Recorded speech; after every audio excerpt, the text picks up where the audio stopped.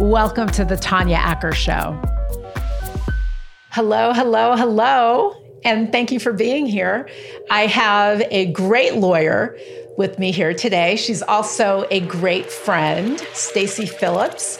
She is one of the most accomplished family and matrimonial lawyers in the country. She's represented lots of people in these very bitter and emotional disputes. She's got some very, very good nuggets to share with us today. That's why I invited her here. She is also the author of Divorce. It's all about control, how to win the emotional, psychological, and legal wars.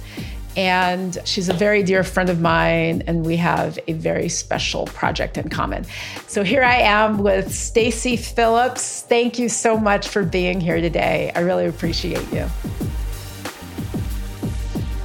What's your best advice for people who find themselves in the middle of a very contentious family law battle in court? When you were talking about the name of your podcast, it reminds me of my book. Divorce is all about control, how to win the emotional, psychological, and legal wars. And I mean that. But the thrust of the book is how to stay out of court, how to have control of yourself and try to take control of the process. And that doesn't always mean being controlling. With that background, if you have to go to court, you really need to think about, do you really, really, really have to go to court? Court is expensive both to your purse and to your inner being. As they say in Yiddish, it gets to your kishkas, your insides. And you need to really think about, is it worth it? Is the amount in dispute really worth that price that you pay going to court? Don't just fight the fight to fight the fight. It's much better, in my opinion, sometimes to walk away and gain rather than spending so much, and you may win the battle and lose the war. But if you're going to court, wear the white hat. Be reasonable, be calm. Judges are human beings. In California, we do not have juries for family law. So you're playing to a judge. You want to connect with the judge. You want to sound like the reasoned and reasonable person. And pick a lawyer that judges like. I had one judge tell me once that she assumed that the client would be like the lawyer that they hired. And that's true. In chapter 4 of my book, I talk about how to pick a lawyer. If you have a very bombastic lawyer, then generally speaking, your client is going to be more bombastic or needs a bombastic lawyer. So as she told me, she's going to assume that the client is honest if the lawyer is honest. And she told the story of one day she finally talked to a particular client, had the client understand and realized for the past year, she had been thinking he was reasonable because he had a great, reasonable lawyer, and realized, oh my God, now I know why this lawyer never put this person in front of me, because he's anything but. So wear the white hat, be reasoned, be reasonable, be calm, and give it your best shot. But so you just pointed out a couple of things that I think are worth expanding upon. One, you said pick a lawyer that judges like. I think it's hard for lay people to know that, but more to the point, Stace, you say that you want a lawyer who is really going to offset like the client's emotion at the time, right? So if someone is emotional, you want a lawyer who's going to help take it down a notch. But practicing in your arena, if somebody is fighting about dissolving a relationship, especially if they feel like they've been wronged, don't you think that there is sometimes an impulse to pick somebody who is going to pull out the big shiny sword and cut down the other side to make you feel better? Like, isn't that sometimes what people are looking for? Absolutely. I've had more clients, men and women, say, I need somebody to help me get out of my own way. I know I'll give away the store, or I'm used to being bullied or controlled. I had one client, actually two at the same time, two women who called me up and said, I really like you, but my husband only respects men, so I'm going to hire a man. And each of them were married to a bully, controlling husband. And both of them called me a few months later and said, I made a big mistake. I picked a lawyer like my husband. I need a lawyer more like you. And some people do need that other choice. I am not a man. I am not a bully. And if that's what you need, go for it. But pick a lawyer that you can relate to. How many times have you given advice to somebody when they're picking a pediatrician or picking a therapist? Pick somebody who you don't feel foolish calling, you feel comfortable calling. It's the same with your lawyer. There are no stupid questions, only the ones not asked. And you want to feel comfortable calling them and not feel judged by them, feel supported by them. No surprise that many of my clients become my good friends because we get to know each other in that intimate setting. But you're absolutely right. Sometimes people need lawyers to fight that fight for them. But that doesn't mean fighting, being bombastic, spending unnecessary money going to court. Fighting is about being a surgeon, using a knife deftly and efficiently. And sometimes you can do that, and sometimes the other side makes it so much bigger that it's hard to be as efficient as you would like. But again, do not mistake fight for court. That's interesting what you said. That's I think a really beautiful analogy. Fight like a surgeon. So for instance, if a surgeon is trying to extract or do cancer or surgery on cancer, the surgeon doesn't take the knife and then just start jabbing at all parts of the body. The surgeon does a very delicate, intricate, and well-calibrated incision into the problem. So unlike medicine and surgery, law gives rise to all of these ancillary fights. And in your arena, when people are fighting over family law issues, it becomes so emotional and so personal that it can be hard to separate the need to exact some vengeance on the person who hurt you from the need to protect your pocketbook and the sanity. What was the Yiddish word you said for how court gets in your head? Oh, I said it gets in your insides, your kishkas. It gets in your insides. It really does. It really does. And I don't know that people realize that. So what do you tell your clients when they come to you and they say, you know what, we may not win this battle, but I want to fight it anyway because I hate him? What do you say? Or her? What do you say? Bye. I fire clients who are not going to be reasonable in their expectations. I had one client once who said, I want 100% custody of my child and I want 100% of his paycheck. And I said, goodbye. Because no matter how much I talked to her, she was so hurt and so angry, rightly so, for what happened to her. But you can't go forward with unreasonable expectations because you'll end up blaming your lawyer. If a lawyer ever hears, I don't care what it costs, I'd rather pay you than him or her, they don't mean it. They absolutely don't mean it, nor should they mean it. So I try to talk reasonably to clients, set reasonable expectations. But if somebody's not going to listen and they just want to fight with an unreasonable position, I want no part of that. I don't want to watch them go down the drain. I fired 2 clients in the past few months for exactly those reasons, because they had unreasonable expectations. And I did not want to be the casualty of their unreasonable expectation. I think that's a great point. And also, it reminds me that regardless of the amount of money that's in dispute, people will be fighting about the same things. I don't care if you got $50 million or $5 million or 5,000, or less than that. I think a lot of these, when you're in the middle of an emotional fight, it can all come from the same place. But let's just talk about numbers for a second so people have some sense. And without naming names, if you care to, you can demur from this question. But can you just give people some sense? And I know you practice at the very high end, but can you give people some sense of how expensive these fights can be? How much money might somebody end up? You think you got fighting over a divorce. You think you've got a nice nest egg. You're really mad over the affair or the whatever that he or she did. You really want to end it. What might the number look like? There are several factors that go into that answer. So the answer is, I don't know. But let me talk about some of the factors. One, how complex the estate is. You could be dealing with billions of dollars and all the tax intricacies and estate planning intricacies and lots of different LLCs or limited partnerships are how things are set up. So just from the business side, without fighting, it could be very expensive. Second, if there's domestic violence involved, that can get very expensive. If you go to trial, that could get very expensive. If you have a custody dispute, I represented one dad from the time the kids were 5 and 6 to the time they were 18, and then I was no longer representing him because the kids were over 18. But that entire period of time, post-judgment, we had custody issues. So it was millions and millions and millions of dollars over a 12-plus year period.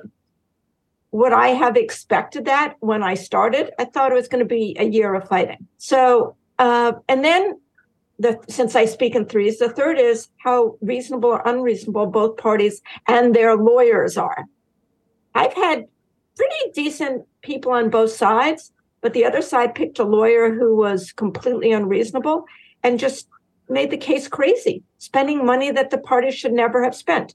But then again, I always say people pick a lawyer that they align with. And in those cases, that client who I thought might have been reasonable should have used their head and picked a different lawyer. And sometimes they do, and sometimes they don't. So I can't answer the question. I can only give you things to think about. When someone is in this battle or this type of battle, and let's just say they have a reasonable lawyer like you who is not encouraging fights, but is actually trying to encourage finality in a reasonable way. Sometimes they might have a Stacy on one side and another type of lawyer Correct. on the other. Let's talk a little bit about what people can do when their opponent isn't fighting fair. How do you get sanctions in a divorce proceeding when somebody is just, let's say, not giving you information they're supposed to give you, not showing up at things when they're supposed to show up, and forcing you to spend a lot of money? Because that's a strategy. Part of the strategy in your field is to get the other side to spend a bunch of money. It's a way of exercising leverage. How do you fight back against that? It's not just a strategy in family law. It's often a strategy in litigation. Indeed. A form of bullying, wearing somebody down till they cry uncle or aunt. It is not so easy getting sanctions. And one of the things that I find the most frustrating is when somebody on the other side is being the most unreasonable. Sometimes judges don't really grab it. Even if they were practitioners like us and we want to say, don't forget where you came from, you know who the lawyers are who are completely unreasonable. And part of that is because things get lost in translation. When you live through it every single day, you know how obstinate, obstreperous the other side is. But when you put it on a piece of paper, it sort of pales in comparison. Two, the court is used to seeing really, really, really bad things. And in comparison, this may not be quite as bad. And three, there's a cost of going to court to get sanctions. And judges don't generally give 100 cents on the dollar. Have I gotten 100 cents on the dollar from judges in the past? Yes. Is that completely rare? Absolutely. And again, there's the expense of putting it together and telling the story. That could be tens and tens and tens and hundreds of thousands of dollars to tell the story when you're trying to collect that amount of money. Is that wrong? Is that frustrating? Is that lacking justice? You bet. But sometimes you just got to sort of pull in your britches and figure out the most cost-effective way of accomplishing your goal. And that may be just to say, I'm done. I'm not playing this game anymore. This is what I want. I'll go to court for that, but I'm not going to get pulled to the sidelines and fight the unwinnable fight. I think, if I am understanding you correctly, my friend, part of what you're suggesting is that people really have to segregate their emotional pain, anger, whatever the emotion is. You've got to segregate that from the legal fight, because the legal fight will never give you the emotional satisfaction that you're looking for. I think that's where you're going. That's right? a Like lot it's of not where going to I'm make going. you feel, it's not going to make you feel right. You're not going to feel, it's never going to give you that great sense of justice that you might desire when you're in the middle of such an emotional warfare. I absolutely agree with your conclusion. And that's one of the reasons why I strongly suggest that my clients have a really good therapist. And I try to work cooperatively with the therapist. For example, a therapist might say to the patient, you're really having a hard time with this. This is not the right time to really focus on your divorce or try to settle it. And I could be saying to the client, he or she is feeling guilty now. This is, the time to get it done. So if the lawyer and the therapist are not working in concert in that example, it's a problem for the client who feels put in the middle.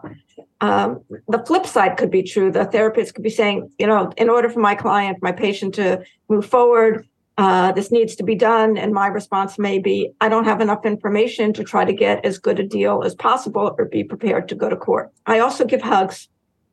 That comes with the representation free of charge. And sometimes people just need a hug. This is a really, really difficult time. Even when people are on their best behavior, there's a saying that divorce lawyers represent basically good people on their worst behavior, and criminal lawyers represent not so great people on their best behavior. That in my world, when people are going through a divorce, they're in a fugue state. They don't know which foot to put in front of the other. Getting up each day and getting their daily routine doing is hard. And yet they're expected to make the most important decisions of their lives. So it's counterintuitive. It's difficult. When my clients are having a rough time, I acknowledge that because it's real. And frankly, if they didn't have a rough time going through a divorce, there'd be something wrong with them. It would mean they'd have no heart. But yes, it is best to try to compartmentalize between the emotions and the business side of it. But that doesn't mean it's easy.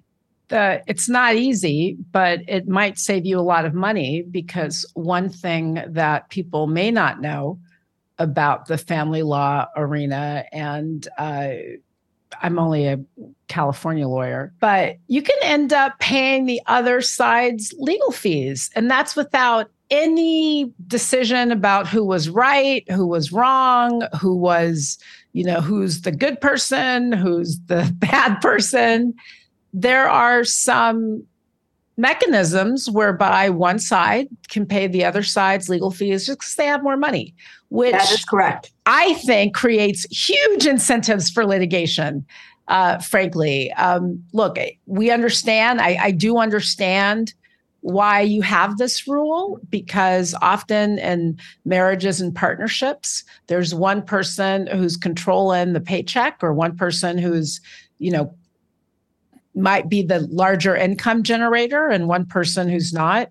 And you don't want to disadvantage the person who isn't. That's the policy. Right. So it's a good there are legitimate policy reasons for it. But don't you think, Stacey, that if you were that person with lesser economic power, that it becomes far easier for you to just keep fighting if that person you're mad at is going to keep paying your lawyers? So what you're really saying, and rightly so, is both sides have to have skin in the game. And so I am dealing with one case now where I believe the other side is basically only charging their client what my client will end up paying, which is wrong.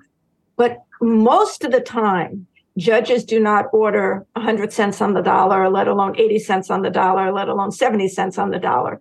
So the non-earning or lesser earning spouse will have bills, and they should think about it before they expect the other side to pony up most of the money. And how's it going to feel when you see, oh, you still owe me $100,000, even though your spouse was ordered to pay $400,000, as an example. So yes, it could be an incentive, but when all is said and done, unless somebody is just going to walk away from all their attorney's fees, they're going to be required to pay some fees, and they really should think about being smart in the battles they fight, both sides. Which is why it becomes so important to do what you suggested, which is find another way to vent, air, explain the frustration you have. Because if you try to do it in court, somebody is going to spend a lot more money than need be. And you know what? Even if you were the lesser earning spouse, you might want to make a play for that cash for it to go somewhere else than in your lawyer's pocket, right? Like if you're not the one with the higher income potential, why not say to that your former partner, you should be paying me and maybe our children instead of my lawyers? I think it's something to think about. Called cost of litigation instead of paying it to the professionals. And I say that to my clients. I would rather you pay your spouse than paying me. So be more generous and keep it in your family rather than sending my kids to school. They're grown up when they were going to school. Have you ever had, do you have like a great success story to share? Like something where somebody came into the ring really, really mad? I mean, maybe, a wronged spouse, somebody who really had a huge axe to grind, and somehow, some way, you were able to talk them off the ledge by pointing out all of the things that you've just pointed out to my viewers and listeners? That happens a lot. But what popped into my head was a client of mine who came to me so wounded, she looked like a bag of bones. Not that she wanted to fight and be angry, but I wanted her to feel who she was again, be her best self again. And we ended up with a wonderful resolution, including she was getting remarried and got a buyout of spousal support. And the other side knew she was getting remarried or expected she would get remarried. But normally when you pay spousal support, it ends at death or remarriage. Therefore, why would her husband be willing to pay money that was going to end? But we did, he did. So she got a pile of money and she got remarried and she lived her best life. How did you convince someone's ex-husband who could have completely just been done with all of his spousal support obligations upon remarriage? How do you convince that person to say, you know what, you should just keep paying? So how did that happen? I actually, in many cases, will suggest to the other side or my client, even while support is being paid, if your spouse wants to get remarried, you will give that spouse a monetary gift to encourage them to get remarried and cut off your support. In this case, I mean, you'll laugh. My client said, I know this is not likely, but I really want you to try. And a psychic told her it was going to happen. So, of course, I had to prove to myself that I could make this happen. And I somehow managed to convince the other side. And it was a good deal. It was a good deal to end everything. So I am laughing because it was all you. I'm not giving any credit to the psychic. I think maybe the client believed in the psychic. And so Stacey, you being the good lawyer, that's my girl. Stacey, you are such a champion and you are such a fighter, and you're a fighter for your clients and you're a fighter for people. But let's talk a little bit about things that are important to you and what your personal fights are about. Talk to me a little bit. I think I know. But, you know exactly what I'm going to say. Yeah, I do. Tell us. We share this passion. We do. And tell us about it. Talk to us about the big fight and the big cause that's important to both of us. We are both very lucky. And my philosophy is if you do well, you have to do good. And that means my time, my money, my mouth. And we have spent more time together recently because we're both on the board of public counsel. I will have very large shoes to fill because you are going to be the chair of the board right before I am. And those are for people in our community and then nationwide who are the victims of the system and of life of our country.